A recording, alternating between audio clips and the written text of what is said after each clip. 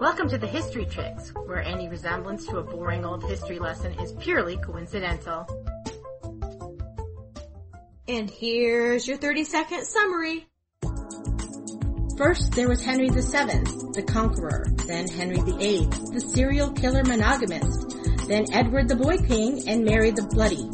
Finally, a golden orb falls from the Tudor family tree. The princess, the bastard, the brat, Milady, Gloriana, Good Queen Bess, the Fairy Queen, the Virgin Queen, or simply Elizabeth I. The end. Let's talk about Queen Elizabeth I. On September 7th, 1533, Anne Boleyn gave birth to Elizabeth. It was her first child, the second child of Papa, Henry VIII. The second living legitimate child, anyway. Her legitimacy was often in question by one faction or another, even by her father at times. But, just for clarity's sake, at the time of her birth, her father said she'd been born in lawful wedlock, for all that's worth. She was baptized as Princess Elizabeth. She was recognized as the princess at her birth and for a couple years afterwards. At this point, if you want some in-depth coverage of the circumstances leading to Elizabeth's birth and her earliest childhood, you should go back, go away, listen to our teeny tiny Tudor tutorial. It's a small one. It's a mini cast. And then, perhaps, listen to Queen Catherine, followed by Anne Boleyn. And for those who don't want to go back just now, here's a quick summary of how we got to this point. Henry VIII was married to Catherine of Aragon for 24 years. Catherine produced one daughter, Mary, but no sons. Henry wanted a son. He connects with Anne Boleyn, who tempts him but doesn't give in to him because she wants to be queen. The only way for that to happen is if Henry separates England from the Catholic Church. During that process, he alienated pretty much the entire Catholic Church, lots of other countries, and put his country on the road to religious unrest. He makes himself the head of the Church of England, says that now he can divorce Catherine of Aragon, marries Anne Boleyn, who at the time was pregnant with Elizabeth. And so, it was with breath held and eager anticipation that Anne Boleyn, ironically and weirdly at the Palace of Placentia, which is no longer in existence, which is a bummer, was delivered of not the son and heir, not Henry VIII's saving grace, or so he thought, but a little princess. Now, a lot of times people talk about the birth of Elizabeth as being a disappointment to Henry, but I don't think he was entirely disappointed. He knew that Anne could get pregnant. He was joyous that there was a child born live, healthy, so that was an encouragement that that son would come. So the pageantry of a prince's arrival was kind of downgraded to that of a princess, which would have been traditional for the time. Yeah, and at least she looked like her papa. Her red hair, so fair enough. Let's name her after both grandmas. Convenient that they're both named Elizabeth, no fighting. And let's just try again. So baby Elizabeth, my lady princess, was breastfed by her mother until the baby got her own establishment at 3 months at Hatfield House. How nice. Every other baby's getting booties. She got a house. You know what that would be like? Little Prince George of Cambridge leaving now. Pretty much now. Right. From Willing Kate and getting his own establishment with over 100 servants, including 4 people to rock him. He's so cute. Well, okay, so Little Thing has her own dressmaker, and even worse, historically speaking, her older sister, who's 17, is stripped of her establishment and sent to be a lady-in-waiting to the baby Elizabeth. And that we cover a lot of that during the Queen Mary podcast, so you might want to go back again and listen to that. But that's, ouch. So Anne needs to bring forth that son for Henry. He still needs an heir. She tries, and she does get pregnant, and then she miscarries. And she gets pregnant, and she miscarries again. The third time, stillborn, and it's a son. Henry's getting pretty irate at this point. Because it's all her fault. Right. So, when Elizabeth is 3, her status changes greatly because her mother, Anne Boleyn, had been indicted on spurious charges. That would be, for details of the charges, and the trial that wasn't really a trial. Go back to the Anne Boleyn podcast, but let's just say it was rushed through, and it was a kangaroo court, and it was no good at all. So, Elizabeth's mother was executed by her father before she was 3 years old. Henry and Anne's marriage was annulled, and Elizabeth was declared a bastard. No more princess, now she's my Lady Elizabeth. And once upon a time, the governess had written in saying, "Oh, please, let me serve her simpler food. All this pageantry, it's not good for such a little child to eat in state before the nobles, etc." And now she's writing, "Please, she has no clothes.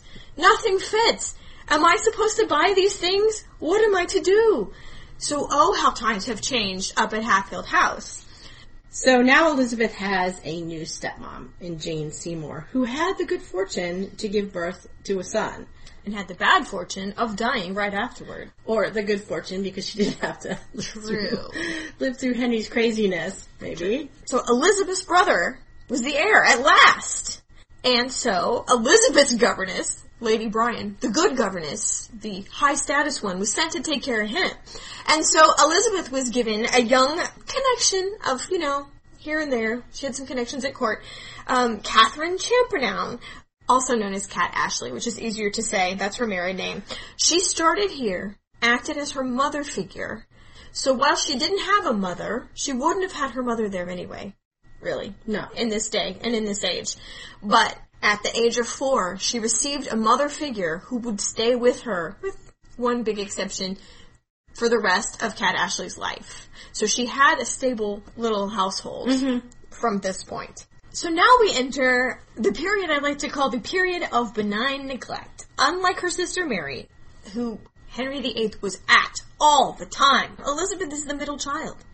She's no trouble, really. She's not the son. She's not the oldest daughter. We don't have a long history of fighting, so there we go. We're sailing along. And she's still pretty young. Yeah. So it's easy to overlook her. She's definitely in the out of sight, out of mind department. You know who I think influenced Henry VIII to better treatment of her in the first place was Jane Seymour. I think she was a very benign force and changed Henry's mind right before she died. So that was good, and it led to some good years of peace for Elizabeth. So good for Jane Seymour. So she's overlooked as a middle child, and she has a stable maternal figure. This is so key. She also received a great education. She studied even as a 6-year-old Greek, Latin, French, Italian, religion, and philosophy. The nobility of England had never been so educated as this brief period. It was very fashionable. I mean, I'm talking this is a 50-year period that we happen to be lucky enough to be born into, in which upper-class men and noble men educated their daughters to the same high standard as they educated their sons. This would not be the case later or before. It's like a window. I know, also key. It's amazing. Lucky on the timing. I mean, you talk about Elizabeth as a queen later, of all the smart things she did. That's because she had a foundation amongst this chaos of Henry's court. So this tiny little prodigy did please her papa with her learning, and she was allowed to be with her brother, who was about 3.5 years younger than her, and they learned together. And she was at court here and there, a special pet of her butterfly stepmother, Catherine Howard.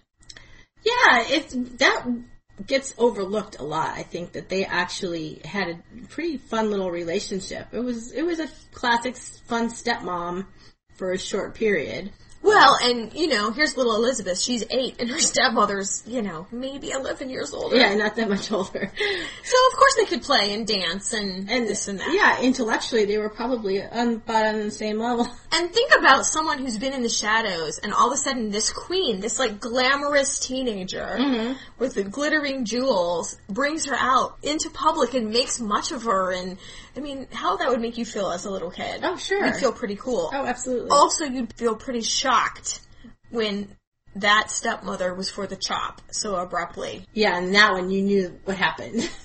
Unlike Mom. That would be quite a bit of a blow. At this point, it is reported by many that Elizabeth said from the age of 8 that she'd never, ever marry.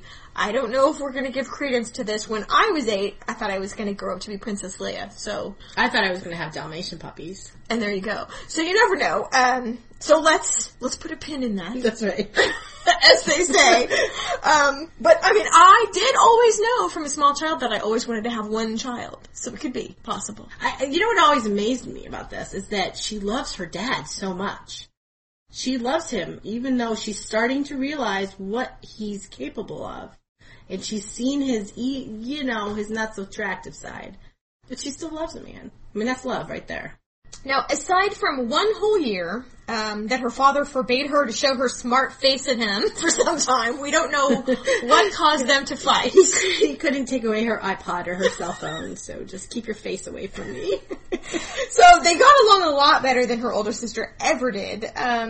Henry's wife, number 6, Catherine Parr, was probably the closest Elizabeth ever got to having a, dad, mom, family situation. Because she did bring her to court to live at court with them, and she did try to have some sort of normalcy as a family unit. So ultimately, and to the great joy of historians everywhere, Henry VIII died. Hoorah. That's the historians cheering. The historians and a lot of people in England at the time. Although they did it very quietly and under a pillow, just in case. Well, they are British.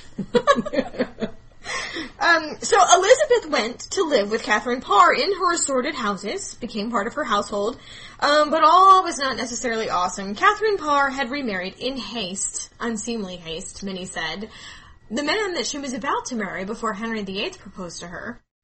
So it wasn't really haste. I mean, she did it pretty fast, but, she was just married to Henry because she had to be, out of obligation and duty, and she nursed him, and she got him dead and buried, and then she went back to the life that she had before he came along. Sort of. Yes. Well, he was not a good guy. He's the brother of the Lord Protector, basically the regent. So he's the brother of the regent of England, since the king is a young boy. And he... What is his deal? There were so many bizarre incidents. Well, Elizabeth was such a valuable commodity. I mean, she's in line for the throne. Whoever gets her is going to have some type of power. She's in with the king. Presumably they're assuming he's going to grow up to live a long reign. So she's like gold, and the gold makes people crazy. So maybe Thomas Seymour was a little crazy to begin with, and then, this is me totally speculating, but it's certainly whatever happened, he wigged out.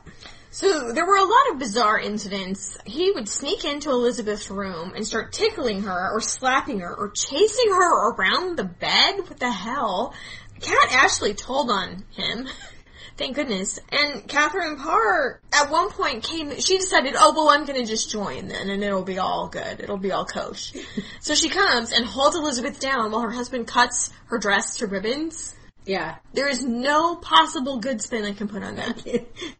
He would come in, try to catch her before she'd gotten dressed, and so here's Elizabeth trying to get up early and put her clothes on before he makes it in. I mean, that's not good. It's not good. So Catherine Parr found them, quote, in an embrace, and only then the alarm bell sounded, I guess.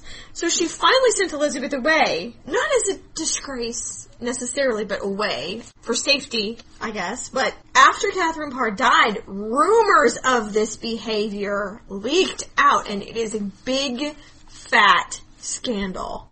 He was trifling with the king's sister, at this point third in line after the brother and the mayor. This is no joke. What, was there a plot to take over the crown? Is that what this is? Maybe. I mean, he did attempt to kidnap King Edward. Yeah, he was caught literally in his room. Yeah, with a gun. So dude, that's not good. So Elizabeth's reputation is so tarnished by this whole situation. She carefully crafted a new personality, kind of. Her dress became conservative, all black, not a lot of jewels. Her behavior became very modest, very circumspect. The image she was trying to create is a young lady of such virtue that when people see her with those rumors in their head, they think, oh, well, that couldn't possibly have been true. That was the goal. Yeah, and which it is worked. Really wise for, she was a teenager at this point. That was pretty smart spin right there. So far did this image go that her brother Edward called her sweet sister Temperance. Check. Done. Thomas Seymour is finally executed. So, he's no longer a problem. But even then she says, today died a man of much wit and very little judgment. There you go. He was that fun guy, who thought he could get away with stuff. At this point, when little brother Edward dies, an untimely death at a very young age, let's refer you to the Lady Jane Grey podcast and then the Queen Mary podcast. Basically, Lady Jane Grey was queen or not for 9 days, and then Elizabeth's older sister Mary took her birthright and became Queen of England. At the beginning, Elizabeth and Mary had to work together to project a united front. So Mary goes to her coronation in cloth of gold, and right behind her is Elizabeth in cloth of silver. Elizabeth, who looks just like her papa, who has great popular support. What a good person to have behind you. Oh, absolutely. Because there's Catholic Mary with Protestant Elizabeth. It was good. Mm-hmm. So far. At first. But then the distrust of the second person, the next person in line after you, is automatic and justified at this time. Yeah, this gleam on the silver is tarnishing in Mary's eyes about right now. She's wondering if Elizabeth is going to stab her in the back, because she is right behind her. And more than that, she's the natural focus for rebellion, even if Elizabeth has nothing to do with it. So there's nothing to be done for Elizabeth. There's nothing to be done but keep your head down. Really. Right. Even if you do nothing, others do things in your name. Mm-hmm. And that's exactly what happened. There was a rebellion called the Wyatt Rebellion that was mostly a protest against Mary marrying Philip of Spain, and Elizabeth was implicated in it, and to the Tower with her. To the Tower. To the Traitor's Gate of the Tower. I can only imagine. She couldn't believe she had to go through that gate, by the way. There were thoughts of her mother going in there. Fear that this is a one-way ticket. Oh, sure. Well, why wouldn't she think that? She's certainly seen enough people heading in there. Well, and fear of her reputation.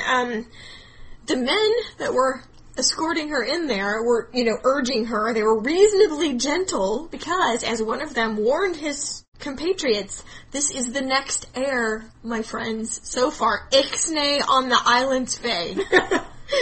Right, because Mary hasn't produced a son. Yeah, so this place is not luxurious in any way, except for she was allowed 10 servants to serve her meals. So that's considered very, basic. Yeah, wow. So it wasn't luxurious, though, but Mary wouldn't see her. And she disapproved of receiving communication from her.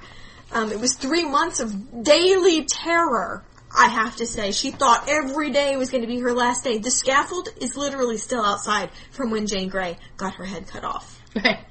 And they're questioning her, and she's giving now this is Elizabeth. She's extremely intelligent, and she's already developed a very cunning side to her, and so she's giving exactly the right answers.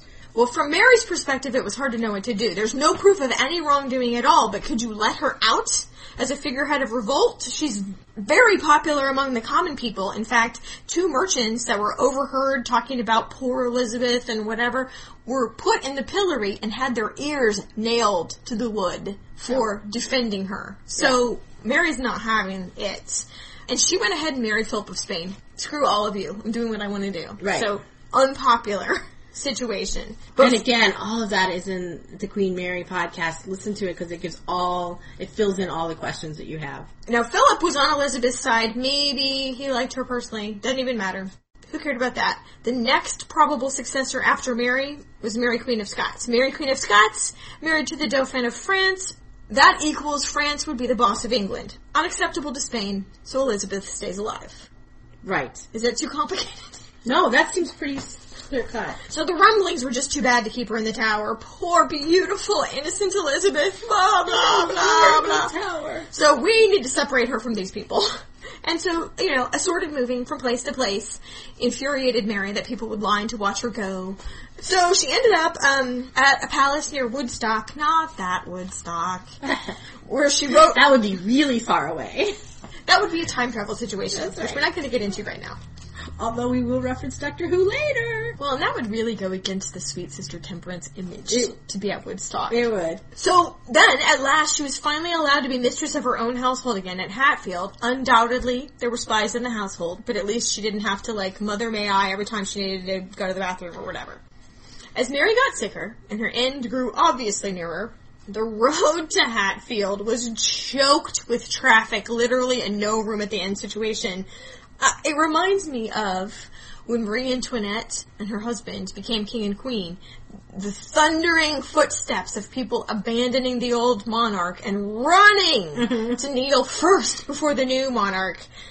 Human nature is just the dickens, you know. So they know we're on the right side. I don't want my ears or worse chopped or cut or nailed or anything. Yeah, why not? The lords of the Privy Council came to Hatfield to tell her the news. She's just reading a book. They came up and kneeled to her, and thus Elizabeth was Queen of England. Her sister had died. Right. It's 1558, for those of you who like dates. She is 25 years old. In her life, her father had killed her mother. She'd been a princess, a lady, a bastard, and now, finally, Queen Elizabeth. Can we cheer again? And now it is time for a little break. Let's leave Elizabeth, the Queen, sitting under the tree. And when we come back, we will talk about Elizabeth as Queen of England. This podcast is brought to you by Audible.com, the internet's leading provider of audiobooks with over 100,000 titles for you to choose from. For you, the listeners of the History Chicks, Audible is offering a free download so that you can try out their service. There is a natural fit for this episode. How about trying out The Life of Elizabeth I by Alison Weir? It's a great introduction to this amazing queen. Make sure to get the unabridged version for a full 24 hours of listening. Or what about The World of Downton Abbey by Jessica Fellows, narrated by no other than Elizabeth McGovern, Lady Grantham herself. To receive your free audiobook download today, please visit audible.com/thehistorychicks or simply follow the link on our website, thehistorychicks.com. And we are back. It has been a long and sordid journey to the throne, but at last Elizabeth has been named queen. So now what? There were a few days of nominating counselors and getting the household organized and packing, and then she and her 1,000-plus company went south to London. There were a few stops settling in, notably the royal apartments at the Tower, where incidentally she fired the boss of that place, who had been her jailer. But she did say, if I want anyone straightly held, I'll certainly call you back. So, everyone else, though, aside from that guy, appeared to be happy to see her. Mary had gotten a little OOC there at the end, and Elizabeth was looked on as sort of a deliverer. A little OOC? That was a summary, Susan. That was a summary. Okay. OOC equals summary. Totally OOC. So what did the people see exactly when they looked at her? Young, alert, friendly looking, at ease with people. Maybe not exactly classically beautiful, but she's one of those people whose expressions make them charming. Mm-hmm. I think. Her red hair with the purple velvet, her ladies all in white gowns behind her, and the 1,000 people behind them. I think it's kind of shock and awe, but the benevolent kind. Yeah. Hundreds of church bells going crazy, people cheering and waving. This is what someone said about Elizabeth during her first week as queen. If ever any person had the gift to win the hearts of the people, it was the queen. Her spirit seemed to be everywhere. She distributed her smiles, her looks, her graces so artfully that the people redoubled the testimony of their joys and afterward filled the ears of all men with the extolling of their prince. So the loyalty was there from the beginning. She would stop and listen to a child singing or saying a piece of poetry. An old man would come and she would listen to him just as well as the nobles. It was good PR. And I think she truly loved people. I mean, she loved her country, and she will go for the rest of her life proving that. But I think she truly loved people, and she understood them, and she was extroverted and got a lot from them for herself, too. So, unlike Mary, I think Elizabeth really loved people. She might have been the original People's Princess before Diana. Oh, yeah. Oh, yeah, that's a good one to imagine. All this time we've been reading and stuff, that never even occurred to me. Well, Elizabeth had, like we said earlier, this great advantage of having been born at a time when high-born women were educated at a very high level. So the men around her would have been more accustomed to a learned woman. In fact, many were married to such or had daughters that were such. So, and her sister had gone before to pave her way and to show her what not to do, in fact. But she reminded people a lot of her papa, and she identified herself with him, but really I see Anne Boleyn coming through. It was clear as day. Clever, 3 moves ahead of everybody, very determined, and she made it clear from the outset that she was in charge, while simultaneously flattering her council and weighing their advice. Now, the country that she inherited from her sister was kind of a mess. So having this golden orb of intelligence and popularity was really worked in her favor. She inherited a kind of a messy war with France. Mary and her mission to restore England to Catholic religion had everybody on edge. The country's kind of a mess. Well, she's in a lot of debt, and she has a really good counselor in the personage of Sir William Cecil, who was appointed a long time ago to manage her estates at Hatfield, and he was tight with the purse, man. Woo, was he tight with the purse. And that was necessary because this country was in debt. And Elizabeth was notoriously frugal. And of course she wanted peace. But also, war was expensive, and it tended to empty your treasure box. So if it wasn't that important, let's not do it, because it's very expensive.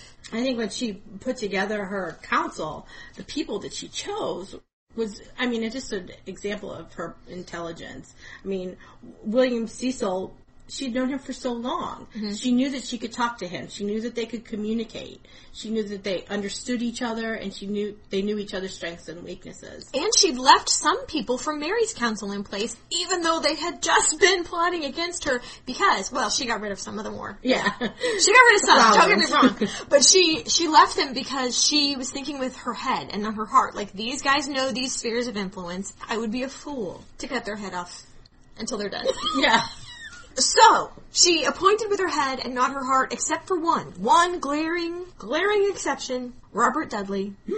Later, the Earl of Leicester. He is a thread that runs through almost her whole life, starting around age 8. People think he was probably in this group of children who were educated with the young King Edward and Elizabeth, while Henry VIII was still on the throne. So her baby gang. So Robert Dudley and Queen Elizabeth had a thing. Probably not a thing, but really a deep romantic love, I have to say. He was her master of horse, which was a taxing job, but he was also the master of her heart. See what I did there? Oh. More on Robert Dudley later. I just wanted to throw that out there, that he was in her high-ranking counselors from an early point in her administration. So with her counselors, she needs to make some changes, and she needs to make them pretty darn quick. So she was able to address the religion right at the very beginning of her reign. First thing she does is reinstate her father's active supremacy, but she adds a little twist with the Act of Uniformity. She brought back the Book of Common Prayer, which had been used during the reign of her brother, had been begun by her father, but she kind of added little twists and gave more of a nod to those who were of Roman Catholic faith. Well, after 30 years of crazy, honestly, what Elizabeth wanted was peace. She was brought up Protestant, and you would have thought she's going to go back that direction, but you know what? Middle ground is what she wanted. She said, I do not wish to make windows into men's souls. What she wanted was conformity. I mean, like Jason said. Yeah, well, she saw what happened when you became a zealot. It wasn't good for the country. So she laid out the rules by which this business was to take place, and she's trying to get to a point where Protestants and Catholics could let go of some things and just meet in the middle. Extremists on both sides were very unhappy. The Puritans, hey, do you know that name? It's almost Thanksgiving. Does that name ring a bell to anyone? Let's leave that there. They were so Protestant. They were against wedding rings. They didn't approve of dancing. They didn't approve of probably happiness. They were grumpy. Proto-Americans is what those were. And then the Catholics, still, on the other side, still don't want Elizabeth. Can't believe this is happening. Can't we just go back home to Papa Pope? Can't we just, they were not good with change. at all. And at first it was this rickety conglomeration full of debates. Mm-hmm. But you know what? She's like, I don't really care. Go to church every Sunday or you will pay me 12 pence, which is like 11 pounds, which is a lot of money. Yeah, for every Sunday. For every member of your family. So gradually people became used to it. It had the pomp of the Catholic Church, and still does. Mm-hmm. We all saw that wedding, didn't we? Did we get up early and watch the wedding? Yeah, the christening of George. Oh, there you go. Lots of pomp. So it had some philosophical reforms of Protestantism. She wanted to be tolerant. She did, of Catholic beliefs. She was hoping that it would just, like, fade away, kind of, like, as the new religion kind of took hold. Mm-hmm. The old one would just kind of go. But Catholics at the extreme just couldn't compromise, and they turned to political means to try to get back. And so Elizabeth persecuted the Catholics, yes, but for treason. Right. Not for religion. That's, a complete oversimplification, let me tell you. Yes. But whereas Mary, her sister, was like, Protestants will die because they're heretics and blah, blah, blah. Elizabeth was more like, toe the line, or feel my wrath. Only 6 people, the entire time she was queen, that's a long time, were ever punished for blasphemy or heresy to death. 6. Everyone else, now is this marketing that we put them under the umbrella of treason? Probably. But is it also probably true? Yes. Yes. So, Elizabeth, this was her religious philosophy. Please, God, reveal your will to me. And that's pretty much what she prayed. That's the end of it. Actually, that's a great prayer. So, as prayers go, I won't get into a biblical discussion, but that's a pretty biblical prayer. Of course, I am Protestant. So, I should maybe reveal that I am complete atheist. Well, I think that's the beauty of us, is that we are such polar opposites on a lot of things. Mm-hmm. And yet we can do this. Yeah. Yeah. So, high five. High five. High five Elizabeth, too. Because her main philosophy with regard to other people is, oh, I see, and I say nothing. There's a famous rainbow portrait of hers, is what it's called. Yeah. And on the dress, it has eyes embroidered and ears. And that's just to say, look, I got you. But I'll just be right here. Well, Elizabeth worked very hard, and she tried to read everything. Unlike Henry VIII, who would snap his fingers and want a summary because he had a tennis game. People. There's animals that need to be shot. There was a chick waiting. Let's go. But Elizabeth was very, very diligent, and it kind of freaked out Cecil a little bit. He was not ready for all this vigor from a woman sovereign. The problem was people just couldn't wrap their heads around a woman ruling them, really. She needed to marry, as far as they were concerned, because there were, quote, things only fit for men on the table. By which they meant war or wenching or worrying their pretty heads, I guess. I don't really know. Yeah. But really, everyone had enough of this, who's going to succeed after the king, after the queen nonsense. They wanted that buttoned up ASAP. Mary, Queen of Scots, and her husband had already added King and Queen of England to their titles. Many Catholic countries, France included, perhaps some subjects, of course, thought Elizabeth ought not to have been made queen at all, because was Henry VIII really married to Anne Boleyn? He was still married to his first wife at the time. Very suspect, as far as they're concerned. And Mary, Queen of Scots, was descended from Henry VIII's oldest sister, legitimately. So if you're being fair, the laws of primogeniture would tell you Mary, Queen of Scots is the new Queen of England. So, madam, to remove this threat, chop, chop, please, madam, we need you to get married. Rather than sprinkle them throughout this show, I think we should go over some of the major Mr. Elizabeth candidates here. Keep in mind, these guys go through beginning of reign till mid-50s. So, first off the mark is brother-in-law Philip of Spain. Yes, this worked so well last time. Mary's husband. Yes, that's what I said, Mary's husband. Again, he was personally reluctant, but thought it was politically important to keep a toe in England, and Elizabeth avoided his ambassador, really. Drew out her no until she really couldn't play it off anymore. No? He was kind of relieved, I think.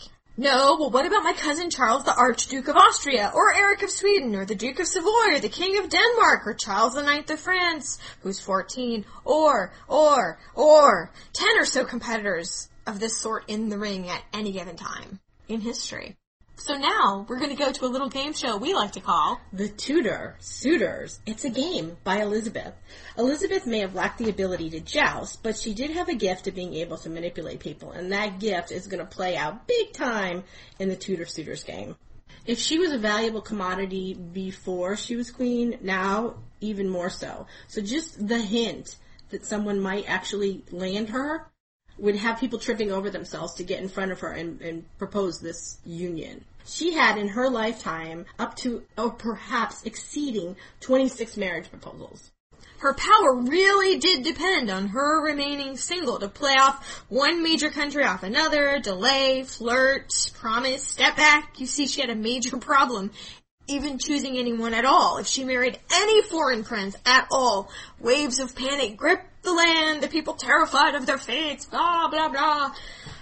Okay, so Elizabeth, who valued the good opinion of her subjects and her freedom from a boss, which a foreign prince would definitely be some kind of boss, and if she picked a subject, any subject, she could cause unrest in her own country among the nobles who didn't have a member of their faction chosen, like Boleyns versus Seymours.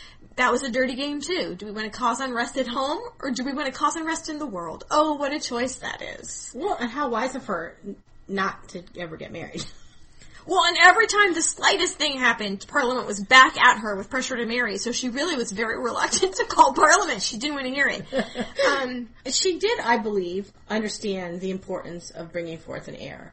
But at what cost? Yes, she said, if I had been a milkmaid with a pail on my arm, I would not forsake that single state to match with the greatest monarch in the world. She had a duty to marry and an absolute disinclination to do it. It's a puzzler. So there are men from both categories, foreign and domestic, that might have succeeded had circumstances been a little different. Let's just pull a couple of them out. We will link you to a list of all the suitors, and that will tell you if they were actually a legitimate, contender for the title or not. But we'll just pull out a couple just for fun. There's Prince Eric of Sweden, who was then later King Eric of Sweden, who pursued her for quite a while. He would send her love letters, which she seemed to find very amusing. She loved getting his letters. I don't know if she was mocking him. I'm going to suspect she probably was. Eventually, this was a good call for her to cross him off the list. He went quite insane. He was deposed, imprisoned by his half-brother, and died in prison, possibly from poisoning. So, goodbye, Prince King Eric of Sweden. Another person that Beckett already had mentioned was the Archduke Charles of Austria. He was the third son of Emperor Ferdinand. He was Catholic and against the Reformation, so this was going to be a sticky one for her if she had actually made this happen. But again, she played him for quite a while because the alliance with Austria would have been a very good one for England, beneficial for both of them. He went on, even though he was crossed off the list, to found a university. Eventually he married his niece and had 15 children. He married his niece? Yeah. Dude. Yeah. One of his kids, Margaret of Austria, married Philip III of Spain. That brings it all back together and ties everything together, doesn't it? Thins out the gene pool. Hemophilia. That's all I'm saying. Next up we have Robert Dudley. If there was Facebook at the time, she would have said, relationship status, it's complicated. Now, whole books have been written on this one relationship, and we will certainly give you a title to read all about just the Queen and Leicester. He became the Earl of Leicester later. So, we're not going to go into huge detail, but they were childhood friends. Really within a month after Elizabeth became queen, it was common knowledge among the diplomatic corps of foreign courts that if you know what you're doing, you get Lord Robert on your side first. That's like advice given to new ambassadors. Go with old Chachi over here and get him on your side. Well, he was the favorite. He even acted as her host on official occasions. He made no secret of his access. The intimacy is kind of shocking. At one point, he was even going to her room in the mornings to hand her shift. Presumably, she's standing there naked, and he hands her the first garment to put on. Yeah, rumors abounded that they were lovers, even that she had borne him a child out of wedlock. The unlikeliness of this persuades me they were not. There would just have to be a massive conspiracy of silence among people who love to open their faces about the slightest thing. Yeah, how could a queen who was so highly visible have a child out of wedlock?